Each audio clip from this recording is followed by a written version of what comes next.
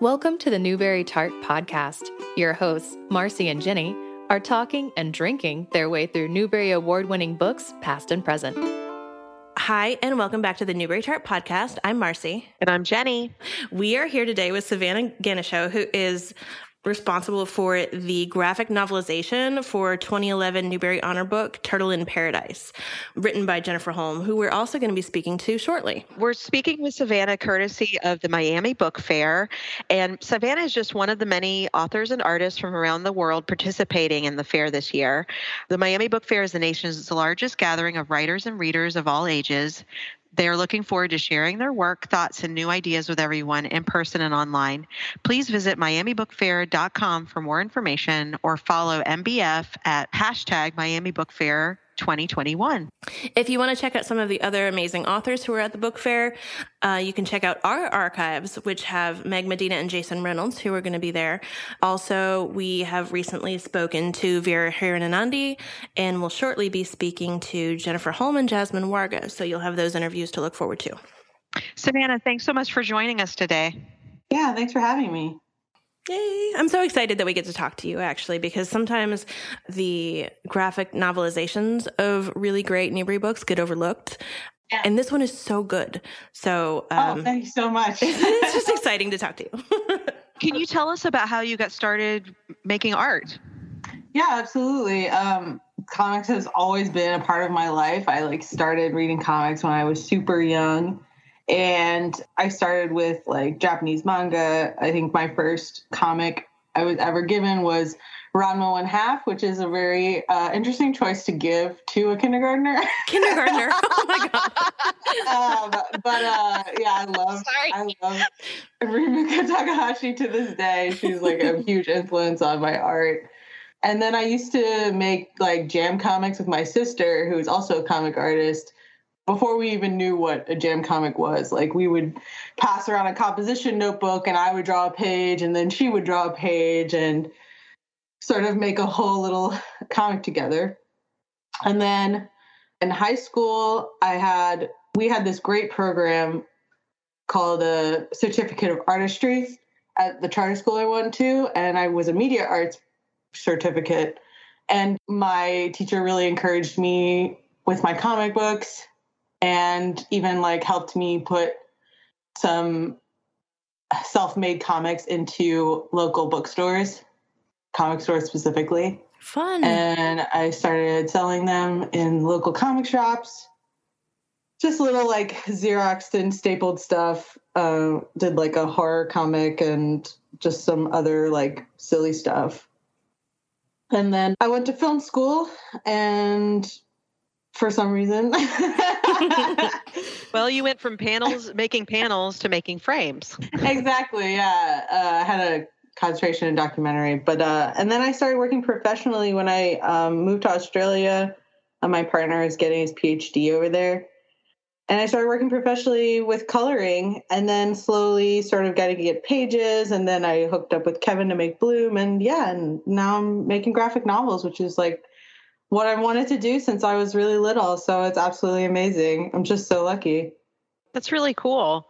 I'm curious about you're making mini comics. Did you have, did you just have a little assembly line in your room, or?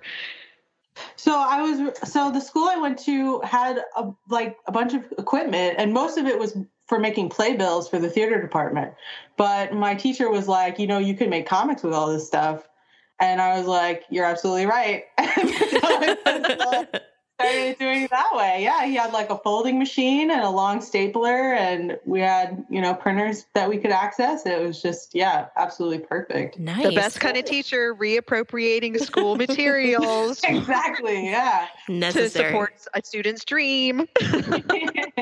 Yeah, he was so great, too. And would, whenever he was buying supplies for the department, would be do you want anything specifically for comics? Do you want to play with screen tones, or do you want to have any of this stuff? Yeah, it was really good. Such a awesome environment to be in.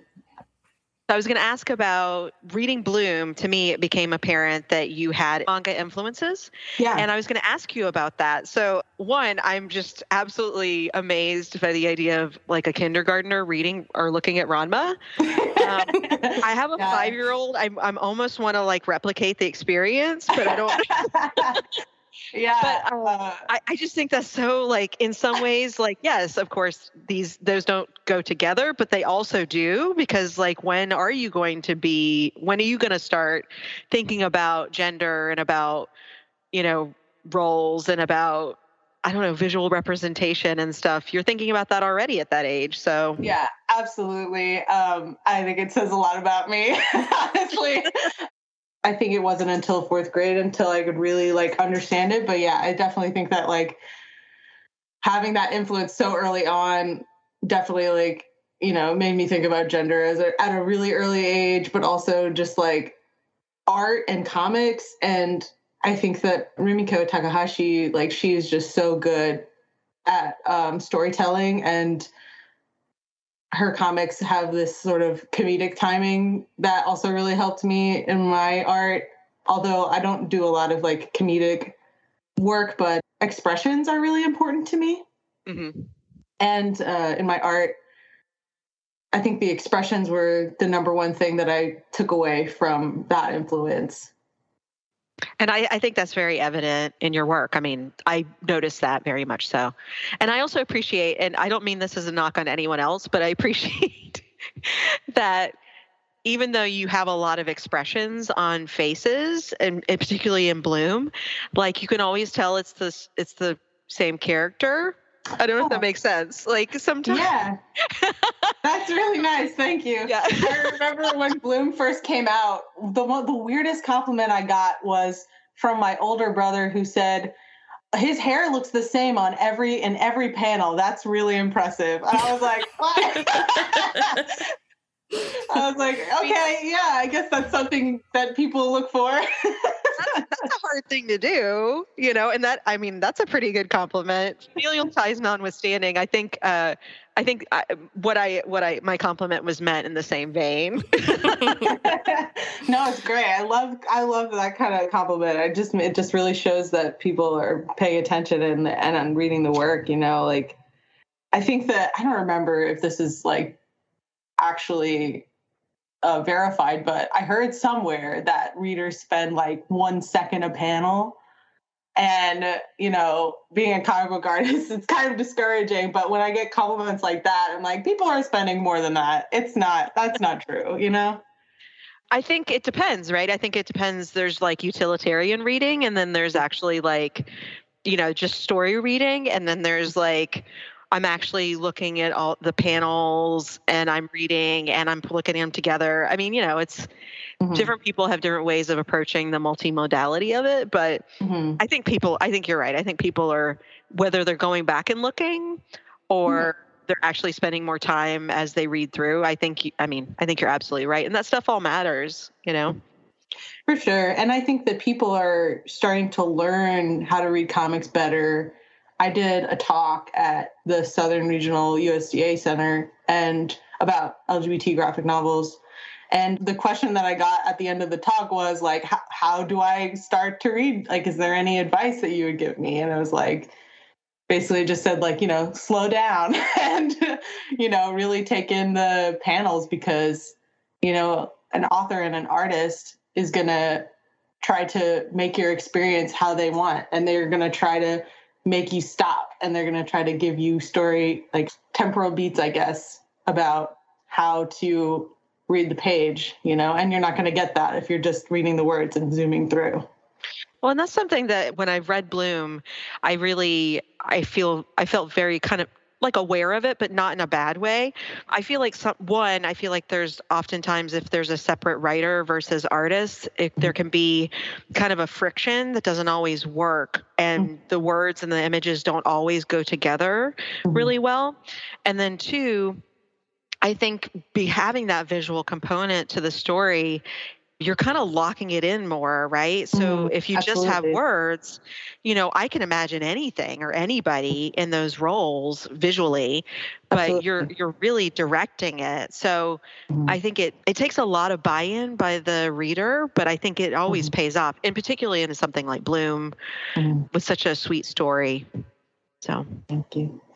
Yeah, and that definitely plays into when I was adapting Turtle in Paradise, like taking something that's so personal, like reading that book that was so loved by so many people and being like, this is what I imagined, it's like, it feels kind of like I didn't want people to be completely off-put by what I would have imagined. So, I tried to let history influence me as much as possible, and also let Jenny's words influence me as much as possible, so that maybe I could come up with something that could feel universal to people, but also unique in its own way, I guess. I did wonder about that, like the historical aspect of it, because the story happens in the 1930s in Key West. So I know that you must have put so much work into the look of it, right? Because of the historical aspect, but it's literally in many ways in the background. Like, does that make it like more fun or less fun than a project that has a contemporary setting? Definitely it just makes more time, I think. I also am a big fan of historical fiction. So it was really exciting, honestly, to do that research. And also Jenny had this big wealth of knowledge from her time researching the original novel. So I was able to work off of that too.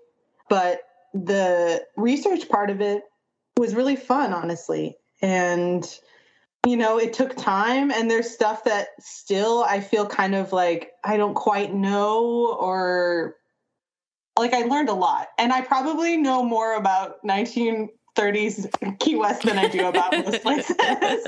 But there were still some things that weren't really very well documented, or, pictures just weren't really available. So I just kind of had to make something that was more ambiguous rather than very historically accurate. And there's like some clothing anachronisms in the book just because, which, I think it definitely happened, but it just wasn't common, especially in catalogs like Turtles in Shorts at some point. Mm-hmm. But, it was just sort of like, I didn't want her to be stranded on an island in a dress. Be like, let's just be practical and kind to Turtle. Yeah, exactly. Sorry, that was spoilers. If you guys wanted to cut that out, you feel free to. No, that's okay. Well, and speaking of collaborating, with Jennifer Holm and her research, I'm always curious. I think every project is probably different, but what's it like when you're working with an existing novel and creating this graphic novelization? Like, how much of the process is you, and how much is the original author, as far as like what text to keep and like what part is going to be just sort of visually conveyed? Like, how does that work for you?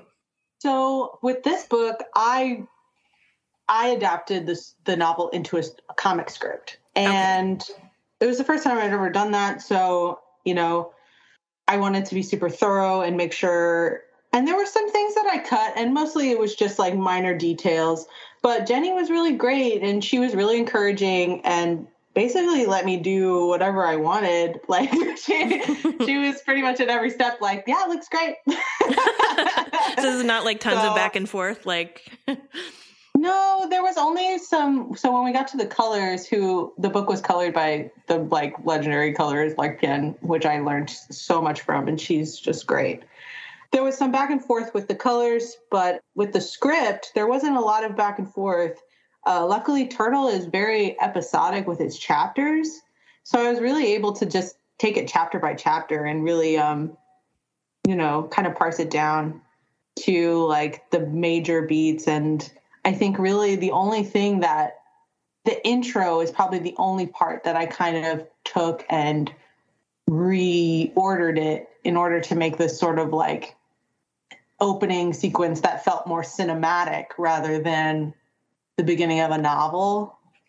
And that's pretty much like the only thing that I really like took that was not directly from the book. It worked really well though. Like it integrated very well. Thank you. I've always been a fan of Turtle in Paradise. And it was interesting, like when I first started to read the graphic novel, I'm like, this is not exactly, you know how sometimes they adapt a book to a movie and you love the book and you may love the movie too, but sometimes they're so different that you just have to sort of separate them in your head and be like, they're two different things about the same subject. Yeah.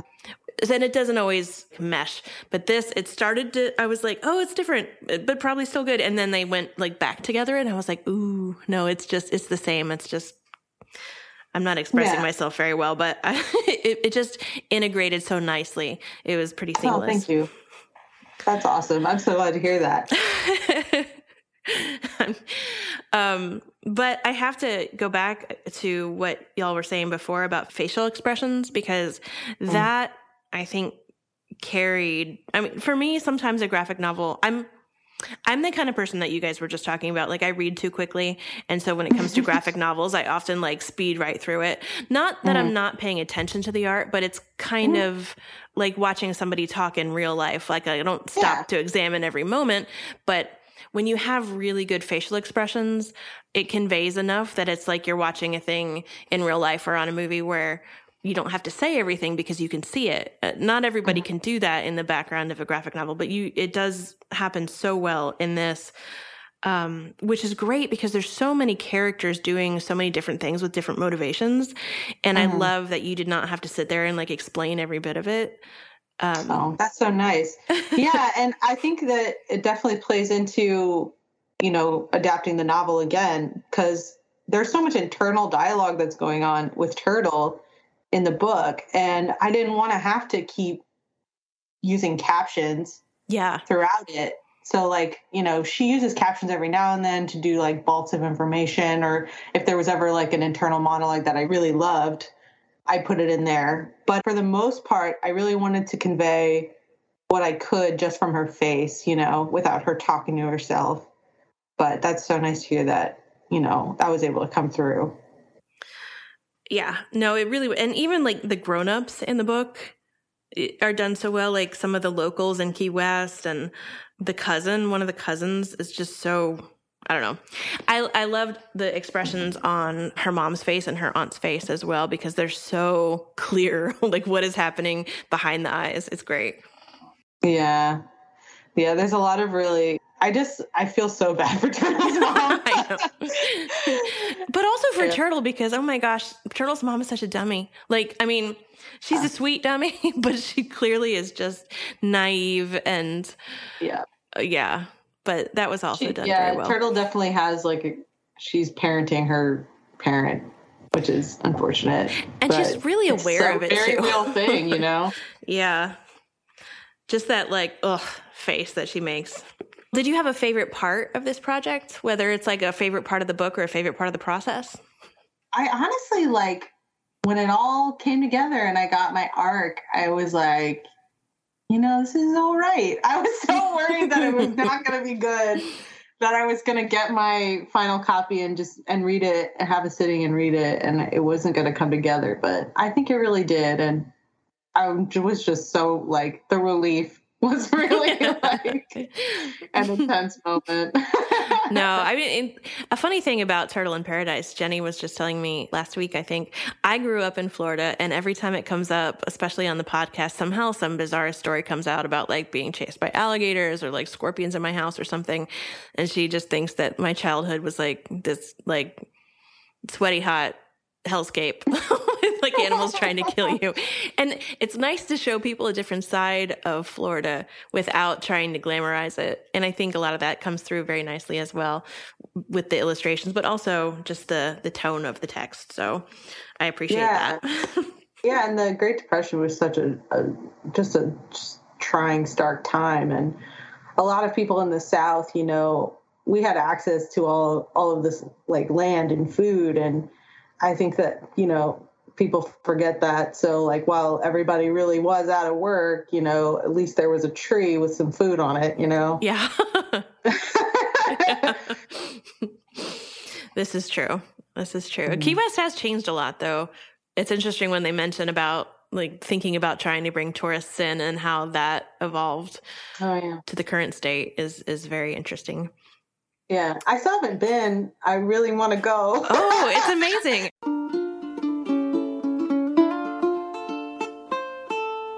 I'm really curious about how you do modeling, in particular in Bloom. There's so much baking, and I love to think of you possibly either baking yourself or making someone else bake for you. And how did you capture those poses? So Kevin actually baked everything in the book. He baked every recipe that you see.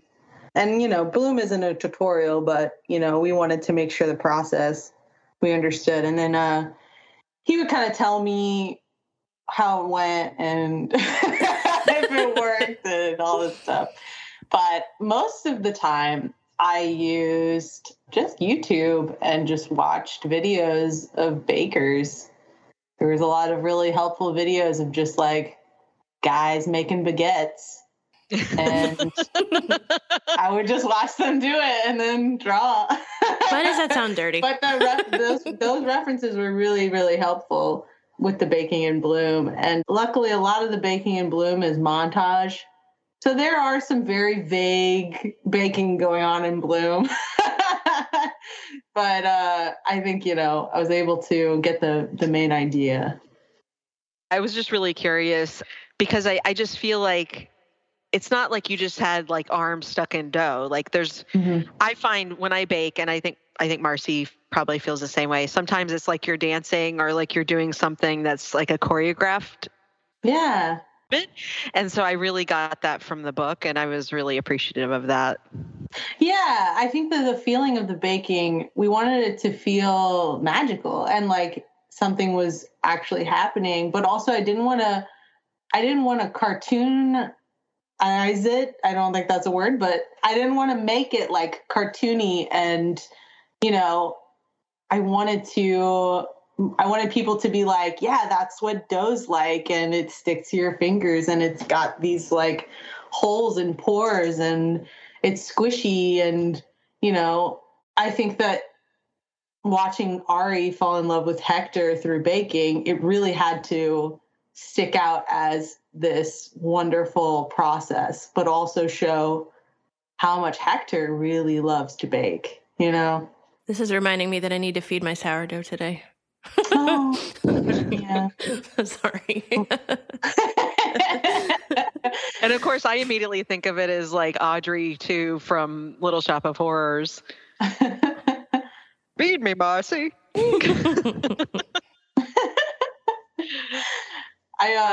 We attempted sourdough early lockdown and did that for a little bit. It was really fun, but we promptly forgot about it. It's like a pet, and we have pets. So I'm really bad at feeding it. I leave it too long, but my neighbor's a really good baker and she gave me some tips and one really good recipe. So now it turns out really good every time. So it was good incentive. Yeah, and you can make so much stuff with sourdough, like pancakes and English muffins and all kinds of stuff. Mm-hmm. Sourdough pancakes are delicious if you've never made them. I've never made those. They sound amazing. Yeah, they're really good. My kids love pancakes, so that's a good call there. Yeah, I think King Arthur Flour has a recipe on their website. It's really tasty. I'll check that out because I do love their website. Do you have any new projects coming up soon? Yeah, I have something I can't talk about. And eventually a second Bloom is coming out, which is very exciting. And it's supposed to come out 2023, but we're still in very early stages, so we'll see. I think that's the way these things go. It's always sort of like definitely, especially right now. But yeah. I'm really excited about the next Bloom. It's going to be so good. And, it's been in the works for a while now. And just being able to say it's happening it's just great in itself,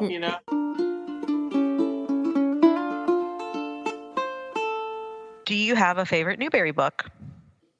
So I looked at the list because I got that question. I was like, I haven't read a book in so long. I know. But Out of the Dust by Karen Hess was one of my Well, actually, her as an author, she was like one of my favorite authors when I was in middle school, because I really loved historical fiction. It's one of the reasons why I said yeah to Turtle in Paradise, because when I was in middle school, I read like all of these historical fiction books, and that was one of them. And I got so like enveloped in that world, and it really made me appreciate history, and also just telling history through characters and experiences and like human stories, you know? But that book really stood out to me just because it brought back so many memories. Yeah. No, I really like that book too. And we have not had that as an answer before, but I'm kind of surprised because you're right. The historical fiction phase that some of us go through, especially at that age, is so strong, right? You remember those books forever. And Karen Hesh is such a great writer. Yeah. Mm-hmm. I when I was in middle school, I read like most of the books by her in our library. She has another one called A Time of Angels that I remember so vividly reading that book. Mm-hmm. It's always interesting too when we ask people that, how a lot of times people's choices that they have as vivid memories like that really have informed the direction that they go in as adults in their creative endeavors. Mm-hmm. Yeah. So to read Turtle in Paradise and then to hear that you really liked Karen Hesh, that totally makes sense to me. Yeah. I mean, when I said yes to the book, it really felt like fulfilling like a childhood dream, I guess, because I used to like, whenever I would read a book, I would draw character designs for the book and think about how it would be as a comic, because I really loved comics. So getting to adapt this historical fiction book was like, I've done this before. So you actually you did character designs for Out of the Dust? Not for Out of the Dust, but for, I think the book's called Phoenix Rising. Oh, I don't know that one. Like a radiation disaster or something.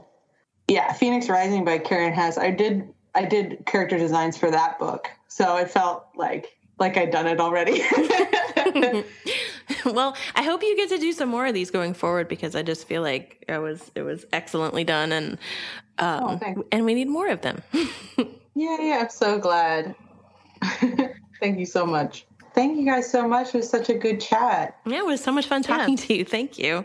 Yeah. Thank you so much, Savanna. And I'm so excited about there being a sequel to Bloom. I hope you have a really good rest of your day.